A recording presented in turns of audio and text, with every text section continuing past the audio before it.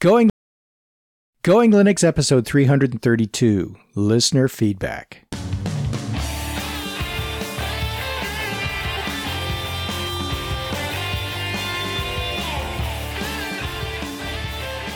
Welcome to the Going Linux podcast. I'm your host, Larry Bushy.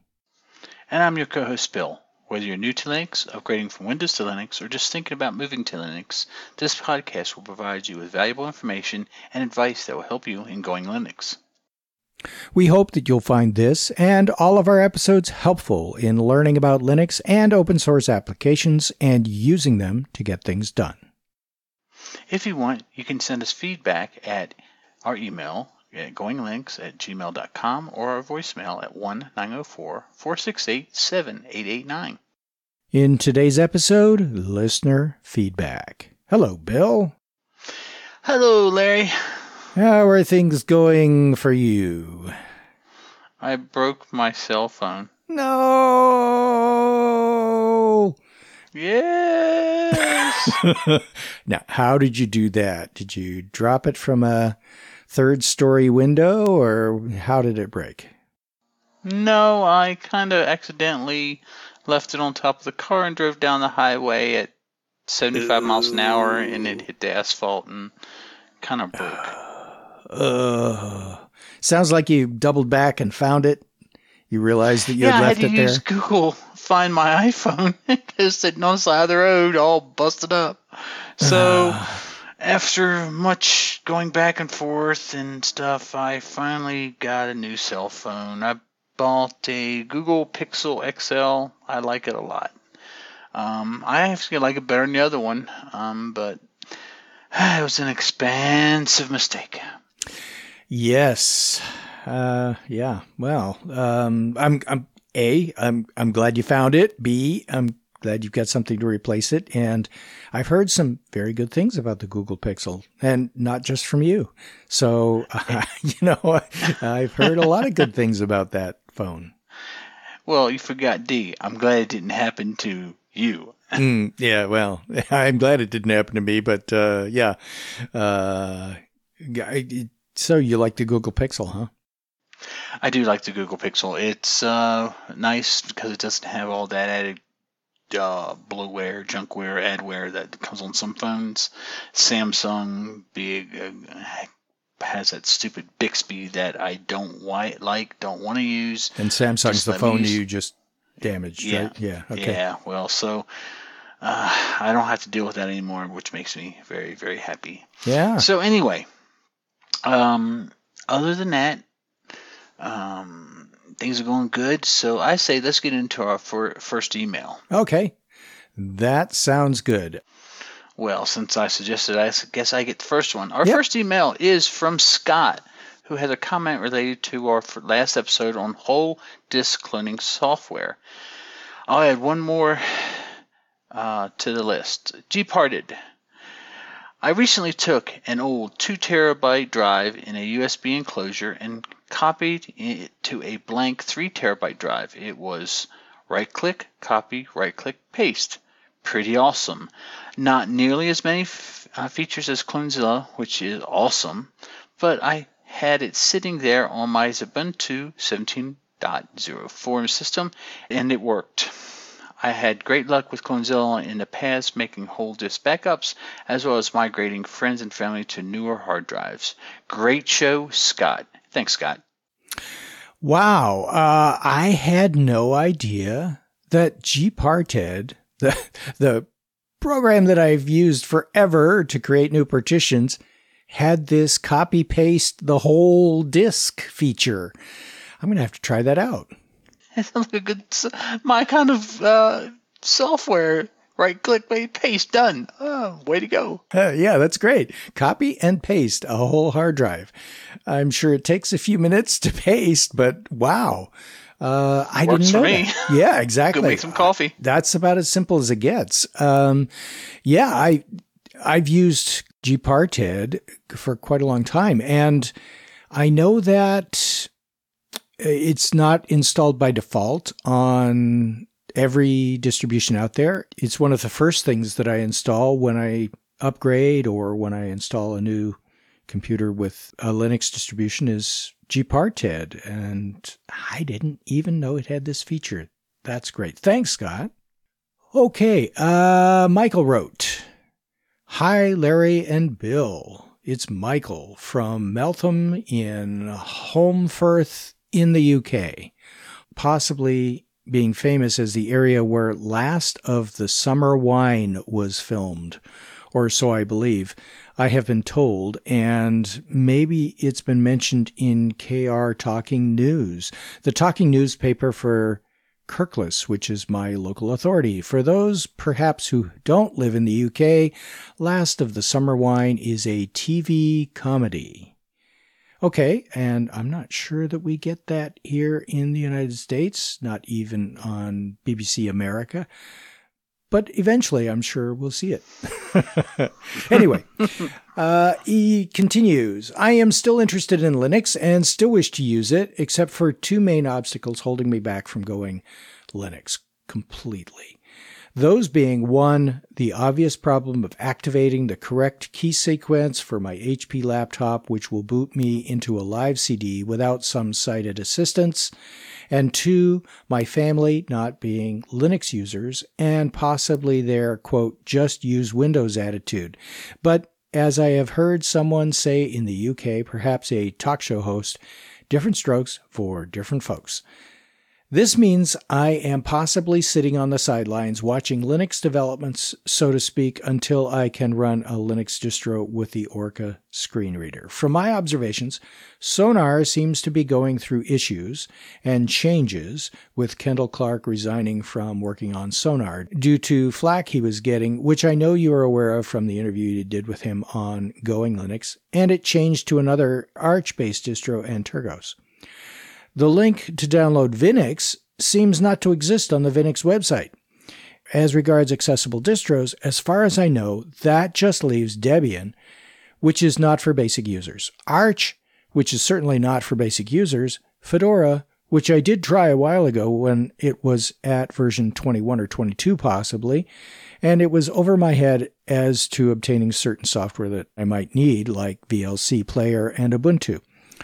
I know at one time there was a talking installer and OpenSUSE, but I don't know if that still exists. And you have also advised people who are learning Linux that it is not an easy distro to use. I can't speak to other distros such as Linux Mint, but like I mentioned a while ago, you had read that Mint 17.3, I think, included Orca for the Mate version at least. It was suggested by someone that I perhaps use Ubuntu Mate 16.04, as they told me the keystrokes to bring up Orca still work, even though I saw an email Luke sent to the Orca list, maybe stating that he had resigned from their accessibility team, which is why I'm still uncertain as to which distro to use these days. I have reached out to people on both the Orca mailing list and the Sonar mailing list, trying to find a distro which is not too much over my head. I was told that to install the latest Sonar, it would require an internet connection, which would be impossible if I have to go to a phone shop, which also sells older computer equipment, as well as mobile phone accessories, and try and get one of the people who runs it to boot a live Linux CD, as I wouldn't have my internet connection there to be able to connect to the internet for installation of our Antergos built Sonar. I went to the Ubuntu Mate site to try to download a live CD for the latest Ubuntu Mate LTS, but for some reason I could only find the torrent file and ISO file for the AMD version and not the Intel version. If I were to try Ubuntu Mate, where is the direct link to the 64-bit Intel version? If I was certain I could get it going without having to need an internet connection just to download Orca, I wouldn't rule out running Linux Mint, the latest version, assuming Clem's people haven't removed Orca, believing that nobody will use it. I really do appreciate you and Bill bringing Linux accessibility to people's attention. However, Perhaps one suggestion I could make is that perhaps if you refer to the Orca screen reader, perhaps you could actually try running any possible distros you could be using with Orca and enable, as possibly it would give those of us who are totally blind the opportunity to know which distros are accessible. Perhaps you could discuss accessibility with a wide choice of Linux distros available due to people who are totally blind like myself, possibly having to jump through extra hoops to get Linux distros running. Hope you can advise me and keep up the good work on the podcast. Michael. So, Michael, you've got quite a few questions in here, and I am going to make some comments that others might find a little controversial, perhaps. I know that when I was helping out the Sonar project, I was pretty heavily recommending that as the preferred distribution for people who are blind and visually impaired. I can't recommend it anymore because, Michael, of the very issues that you have highlighted in your email. It's changed to a different version of Linux, a different flavor of Linux as its base. And I'm not sure it's getting the same sort of attention that it was getting when Jonathan and Kendall were heading it up. It has kind of languished out there. So it still has some good features, but it's not being kept up. Let's just put it that way. And Vinix, I don't know what's up with the Vinix website, but it should have a link to the download. And if they don't have an accessible link to the download, shame on them. You mentioned that for Ubuntu Mate, you can only find the AMD 64 and not the Intel 64. Somewhere on the page, it mentions that the version that's labeled AMD is not just for AMD. It's for any 64-bit computer, and it's for AMD and Intel processors. So that is the correct download. And that's something I think that is a little misleading, is that the version of 64-bit ISOs is always listed as AMD for some reason on most websites. And it's really the same one for Intel. And you have to kind of read further to get that. It's not labeled right there on the download. So use that one. And I've been doing some additional research on Ubuntu Mate. As you know, we've got a book out on Ubuntu Mate that's an introduction with information on how to install it. I'm also planning on releasing another book that goes into a lot more detail about Ubuntu Mate, including how to get things up and running when you are not sighted. And so here's a little couple of paragraphs that I've written so far on enabling Orca, which is the screen reader, and enabling Onboard, which is the onboard keyboard at startup. When Ubuntu Mate is first installed as your computer's operating system, it is pre-configured so that both Orca, the screen reader, and Onboard, the on-screen keyboard, are already installed and running in the background. All you need to do to use them is press the keyboard shortcut Alt-Super-S to get Orca running, and Alt-Super-K to get Onboard running. You use the same shortcut to turn each of them off again. If you want to use these features at the login screen before Ubuntu Mate even starts, the accessibility icon is in the upper right corner of the screen, and it lets you toggle those on and off with your mouse, but you can also use Orca's keyboard shortcut Alt-Super-S to enable the screen reader to assist in the login process.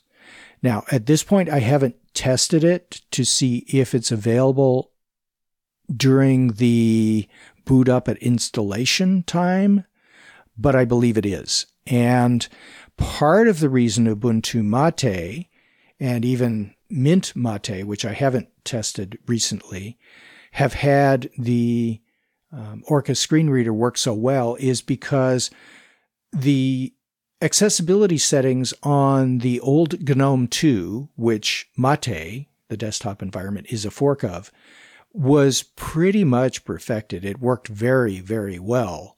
And now that Mate is the replacement for, almost a direct replacement for GNOME 2, it has taken a lot of those same accessibility features and simply enabled them in Mate. Now, Mate is not GNOME 2. It's a fork of GNOME 2, so it has the same roots, the same original software code that it started from, but it has carried accessibility forward. So I would recommend any distribution that's using the Mate desktop as one that's probably going to be most accessible, because that accessibility is built into Mate.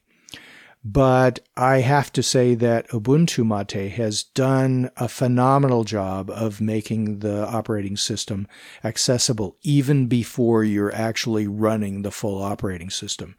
At the boot screen, when you have Ubuntu Mate installed, you can use Alt Super S right there from the boot screen as you're logging in, and the Orca screen reader begins working. And if they've enabled it, as I suspect, during the installation, you should be able to do the same thing, or perhaps issue a specific command to get it working during the installation process.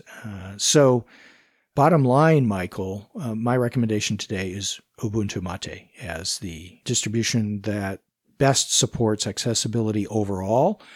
It doesn't have as many of the accessibilities features like eye and head tracking software and those kinds of things enabled by default, like Sonar did.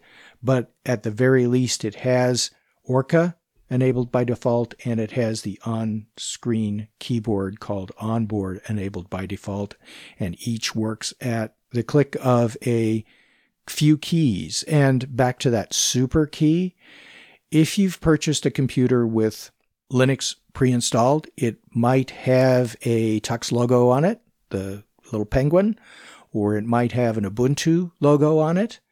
And I know for blind people, this isn't very helpful, but let me at least describe it from a visual perspective.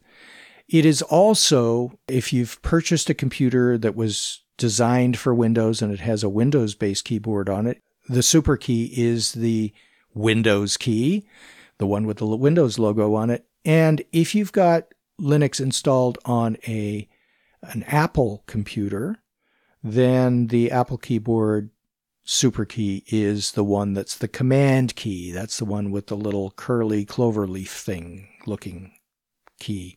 So that's the super key. So Alt Super S to enable Orca, Alt Super K to enable the on-screen keyboard, and you're all set. You're up and running, even at the login screen. So for our longest email in a long time, Michael, you win the prize. And for the longest response in a long time, I guess I win the prize. So there you go. Well, just another quick thing. If since you can't see the keyboard, if you can find the space bar, it's usually used by feel. It's the second key to the left. From the space bar, where the super key is. Yeah, from the space bar, because it's Alt and then the super key. So if you're doing it by feel, just remember it's the second key to the left, and that should be the key that you need to press. And then S is almost directly above it. There's ZX, and then there's the S right there. So that might help a little bit. The K would be a little harder to find, but the S should be pretty quick, easy, and the super key. So maybe that'll help you a little bit. Yeah, and I don't know whether Michael's using a Braille keyboard or whether he's touch typing on a regular laptop keyboard, but hopefully those directions will help. Good. Yep. Okay. Well, I hope best of luck.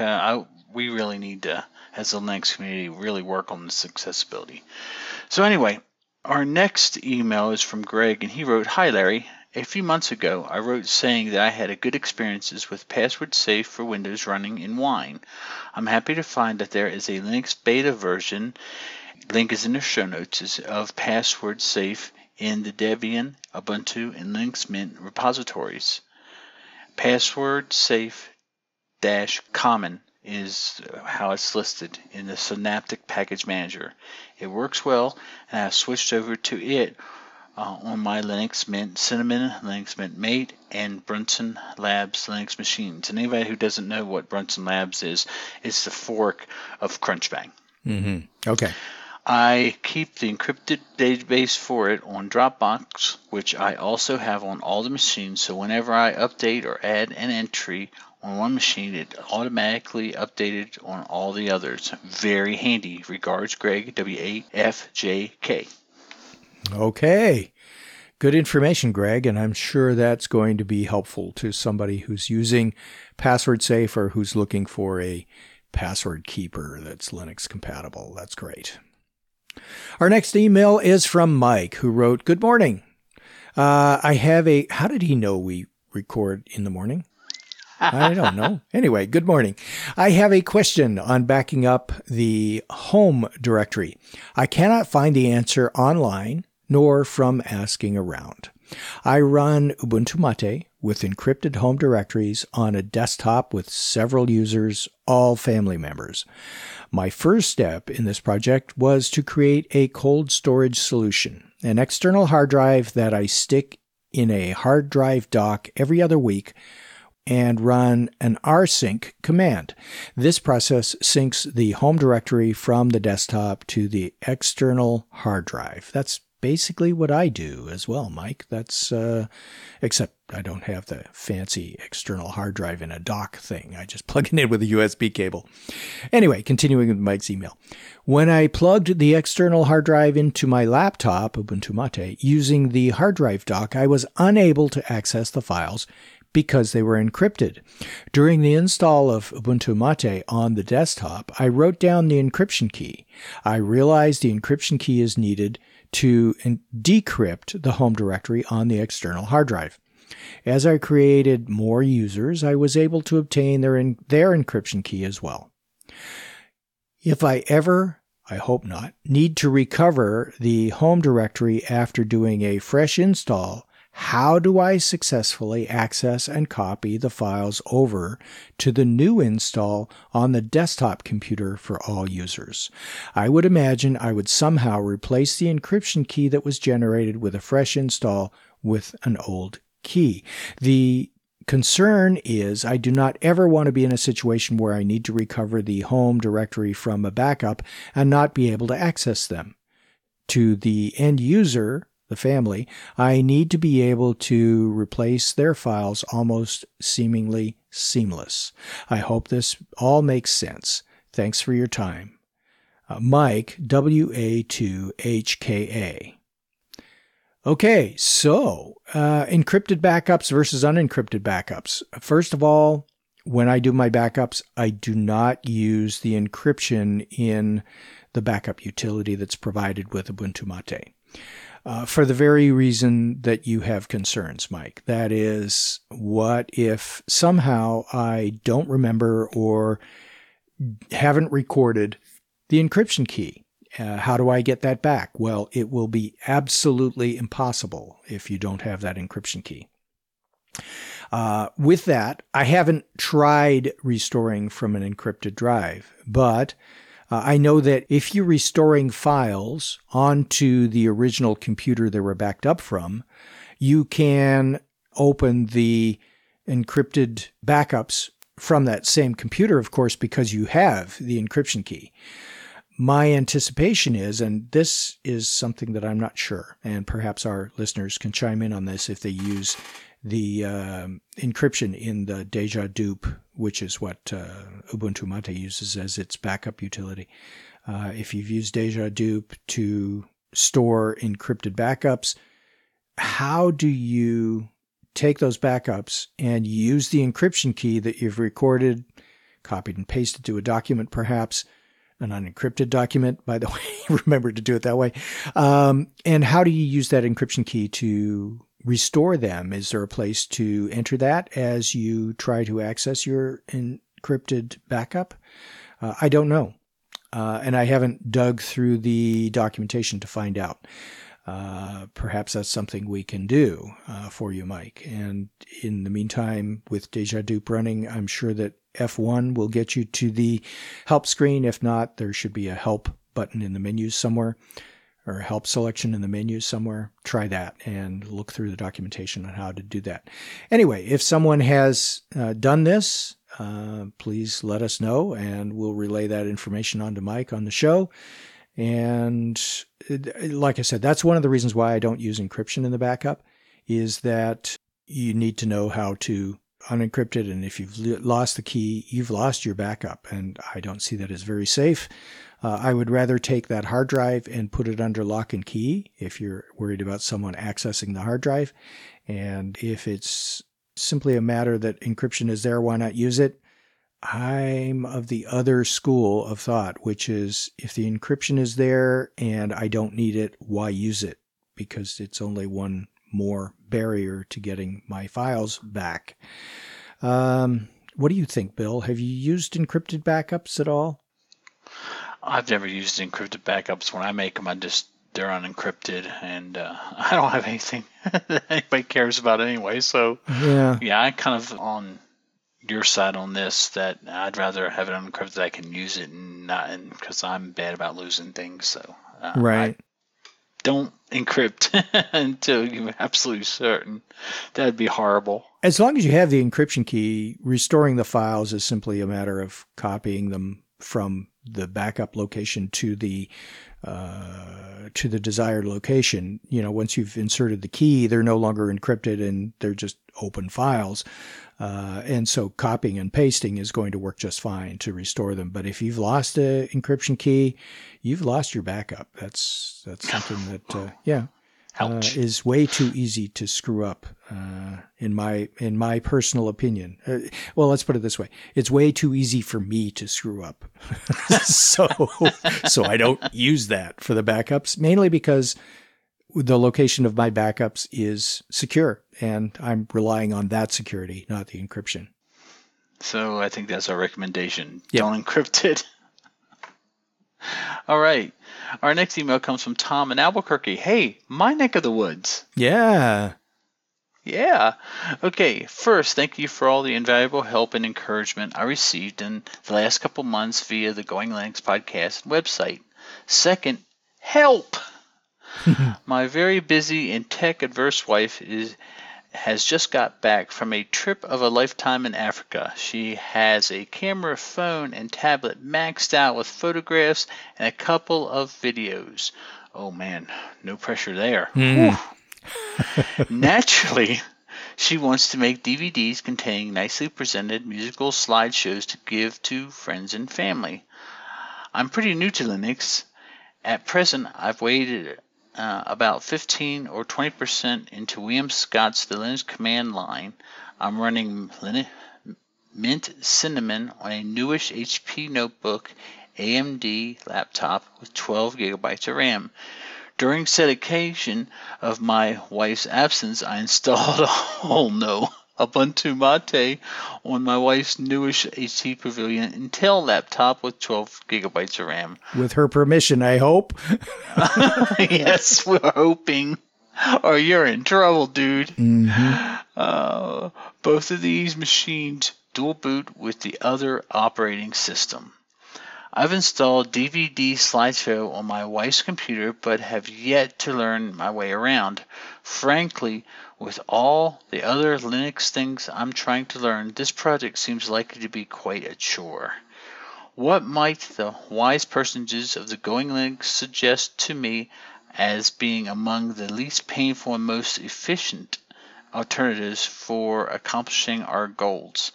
This, hopefully, without forking over cash or using the other operating system. We are definitely computer users who want to use Linux to get things done. Tom in Albuquerque. Well, the first thing, if you didn't have her permission to put it on her computer, buy some flowers and take her to dinner. Yes. Second is to make sure that you have backups of everything, because if you lose a picture or a video, you're toast. Yep. And other than that, I don't do video slideshows, but I think Larry's done some, so I'm going to let him chime in on this. And Tom, please tell me you had her permission. Oh, please. Yeah. Wise advice from Bill there, Tom. Those things are the first things to do. And I did send Tom an email with some advice on creating slideshows from DVDs. It sounds like this DVD slideshow application is pretty good.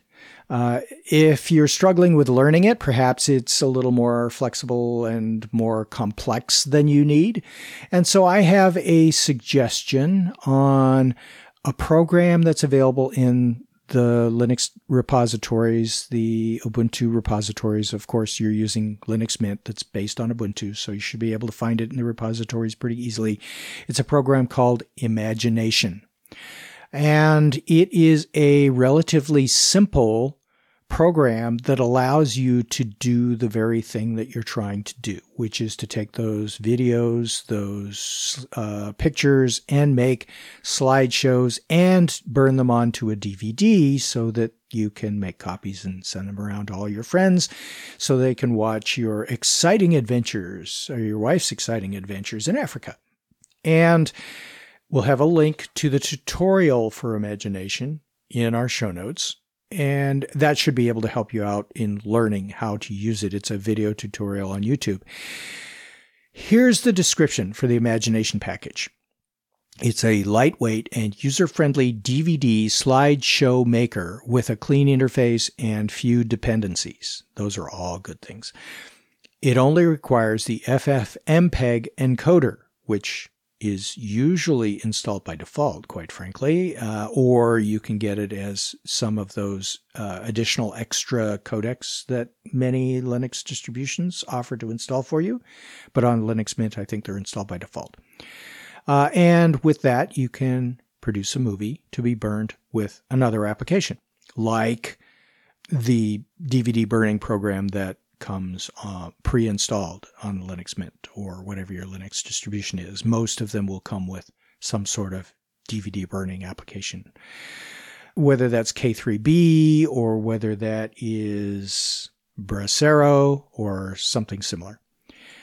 The description also goes on to say, Imagination has the following features: easy to operate. It can make a slideshow from photos selected by the user. It supports a number of video formats, including 3GP for mobile phones. Interesting.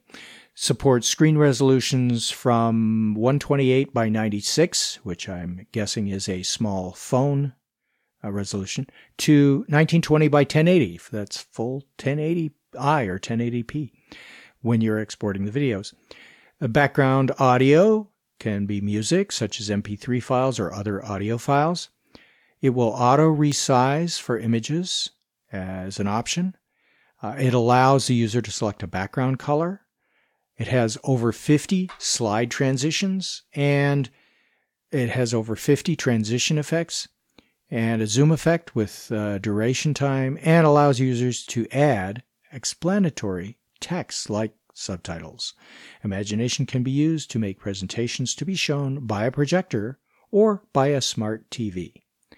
And that sounds like a great, easy-to-use program, and especially when it comes with a YouTube video that describes how to use it. So there you go. What do you think, Bill? Think that should be able to help Tom? Yeah, I think that should work.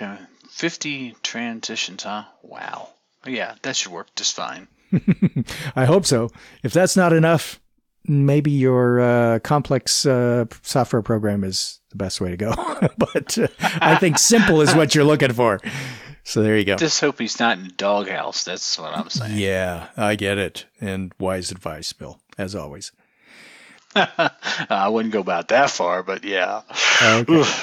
Our next email is from John, who wrote, "Hello, Larry. For GNU Linux maintenance, I would add BleachBit especially if you use the Chromium or Chrome browsers.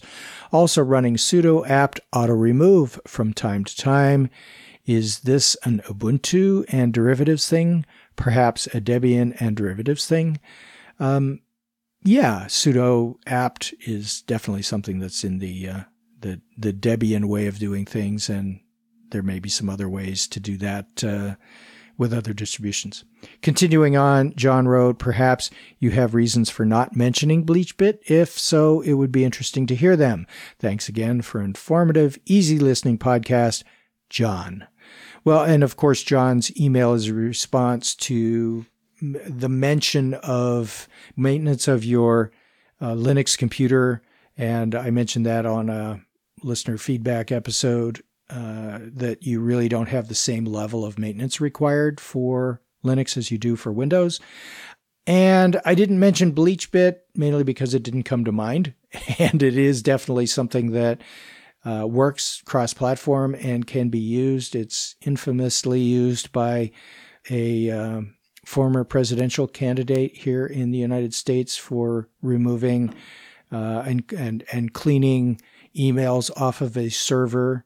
Yeah, you may have heard something about that in the past. But BleachBit, yeah, it works fine. I don't use it, so I didn't think about it, but it's an option. Yep.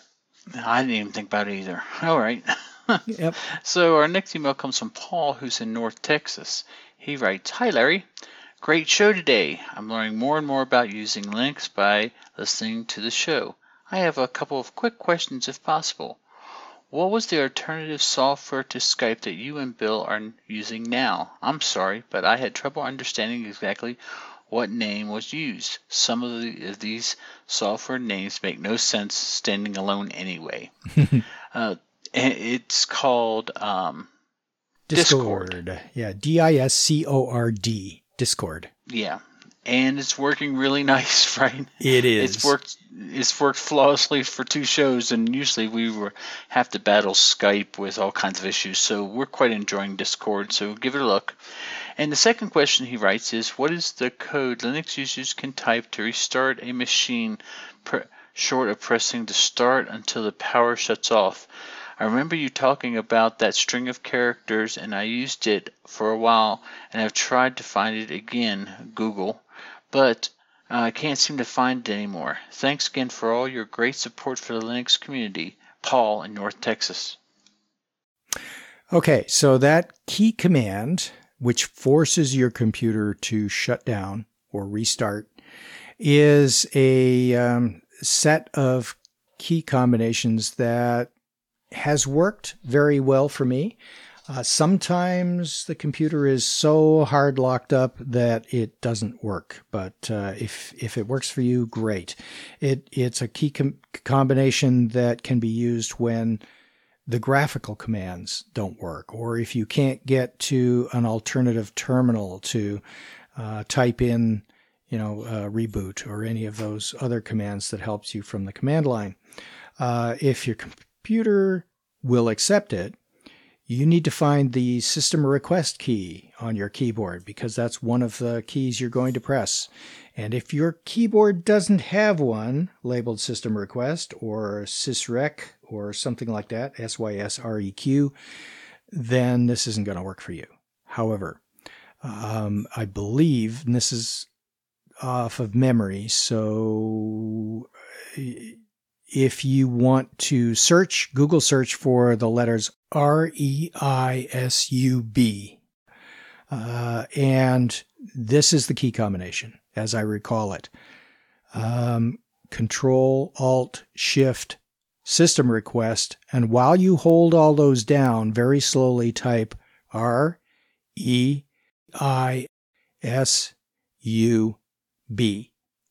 And that each of those letters that you're pressing with system request and those other keys pressed is sending a command directly to the Linux subsystem, your computer's subsystem, so that it is going to reboot or shut down. And it bypasses a lot of other stuff like the graphical user interface and like other user interface options, whether it's terminal or not.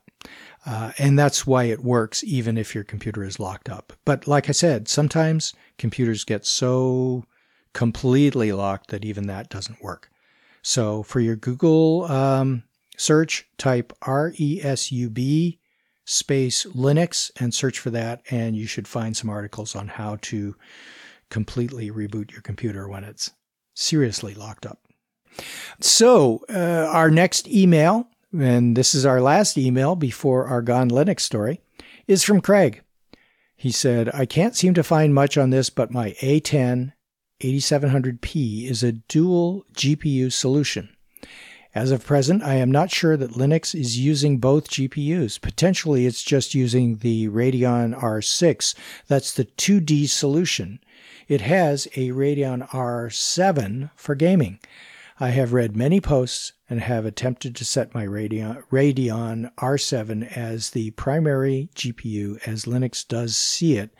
However, this really mucks up things on the display when I try it. Always just wondering if you have heard anything about this and whether any Linux kernel at present supports this configuration.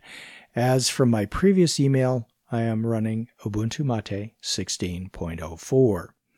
Well, as the gamer Bill and as the person who is most likely to have run across this, any suggestions for Craig? I don't know. I've heard that there's been problems with the Linux and these AMD A10 chips. They're like a hybrid chip. They have everything built on, and I hear that they're kind of quirky. And so, other than that, I don't know. Maybe one of our listeners knows more. My computer doesn't use that chip, and I've never used it, but I've heard that people do have issues with those hybrid chips, and they're usually put in to not saying like the budget laptops, they're put into those. So I don't know where he got it, but I think it's probably just he's going to have to just see if there's a solution out there, or he's going to have to live with it, because people have I've heard that these hybrid chips are kind of wacky. Yeah, and support for these kinds of chips is continuously being worked on. However, and I'm no GPU or processor expert by any stretch, but as new drivers are developed for these, they're put into the kernel. So perhaps an updated version of Ubuntu Mate, or maybe just installing an updated kernel can get you what you're looking for, but there's no guarantee there, especially when you're talking about these kinds of video drivers that are typically proprietary. And, manufacturers of proprietary devices like these GPUs won't provide specs or details of how their own drivers are developed because they want to keep their technology secret, hence the term proprietary. Sometimes, though, they'll provide Linux-compatible drivers themselves, and you'll want to go on to the GPU developer's website to see if they have one.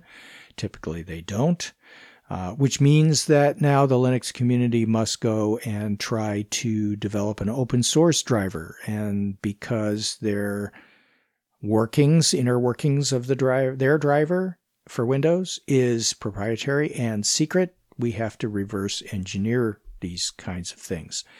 And if it is available, either as an open source driver, it's going to be probably in the kernel at that point, or perhaps a proprietary driver is something that we've got permission to distribute with the distribution.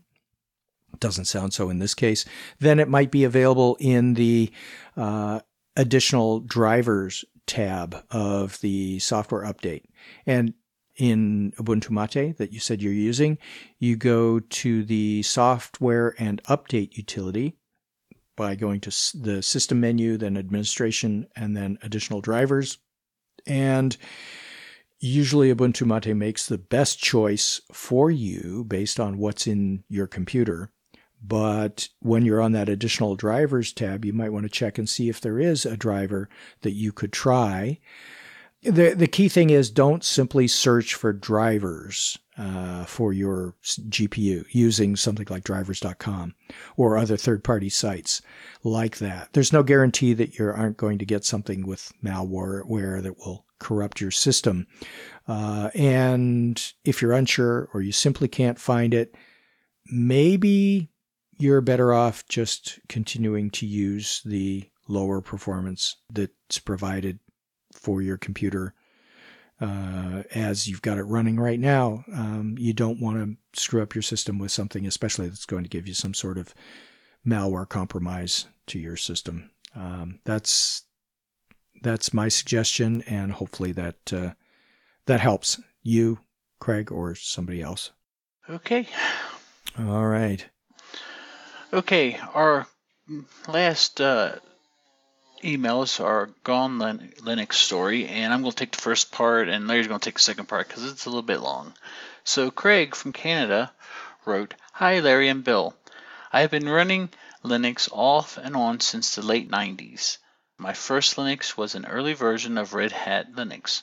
Over the years I have revisited Linux off and on in hopes that I could go off of Windows permanently. Alas, as the years went on, I didn't think I would ever make the switch and that Linux would remain simply a curiosity for me and never my main system. At some point during that time, a friend had me dual boot between Windows and Debian.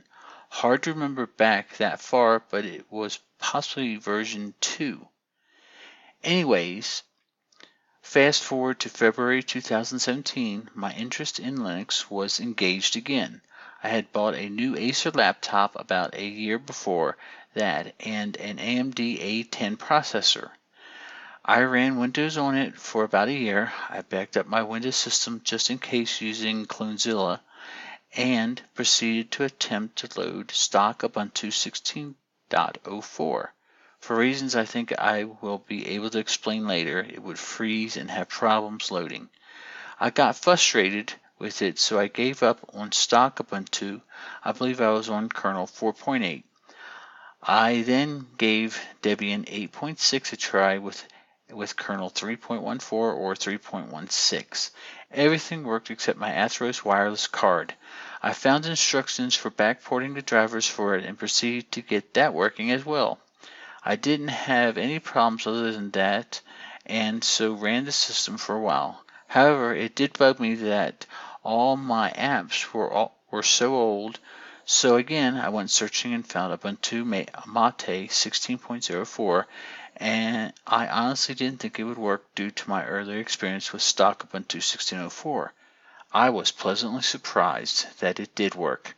The only issue I experienced was that my screen would flicker when the machine was in the process of switching to the screensaver and eventually shutting down the screen. This must have been fixed by a later kernel version, as it quit doing the same months later. Mate came with kernel 4.4, which surprised me as stock Ubuntu had a higher kernel version. So, continuing on, since Ubuntu Mate 16.04 was up and running so well, I was ready to try something else. So I loaded up Ubuntu Mate 17.04. Right away, I had the same problems that I experienced in Ubuntu 16.04. This time, I sought help on the Ubuntu forums. After some troubleshooting, we determined that there seemed to be a problem with IOMMU between Linux and my AMD A10 processor. I can provide the links to all these bug reports if you think it can help someone else.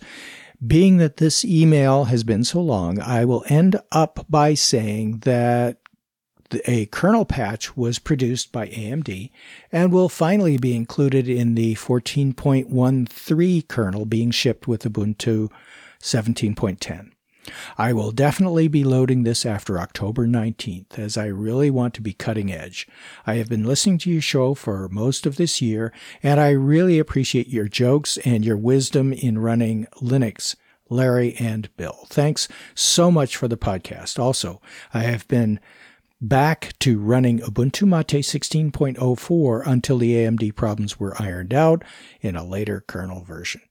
This is partly in response to Ken from episode 310 and his AMD comments. Sincerely, Craig from Canada. Wow. Long email. Great story. Thanks, Craig, for providing us with all of that information. That's very helpful and a great story. Yeah, that's a great story. I'm glad it's working for you. And let us know how the new version of Mate works for you. Mm-hmm. Okay. And that wraps up our episode. Our next episode will be, I'm not going to say something we're going to figure out before we record it. It is going to be on snaps, app image, Flatpak. What's the difference and why should I care? It's probably not going to be the name of the episode, but that's the subject. I like that. Yeah. That's too long to fit on a phone screen. Oh, snaps. Okay. Until then, you can go to our website at goinglinux.com for articles and show notes, as well as links to download and subscribe. We are the website for computer users who just want to use Linux to get things done. If you like, you can participate directly with our friendly and helpful community members by joining the discussion in our Going Linux Podcast Google Plus community. Until next time, thanks for listening. 73.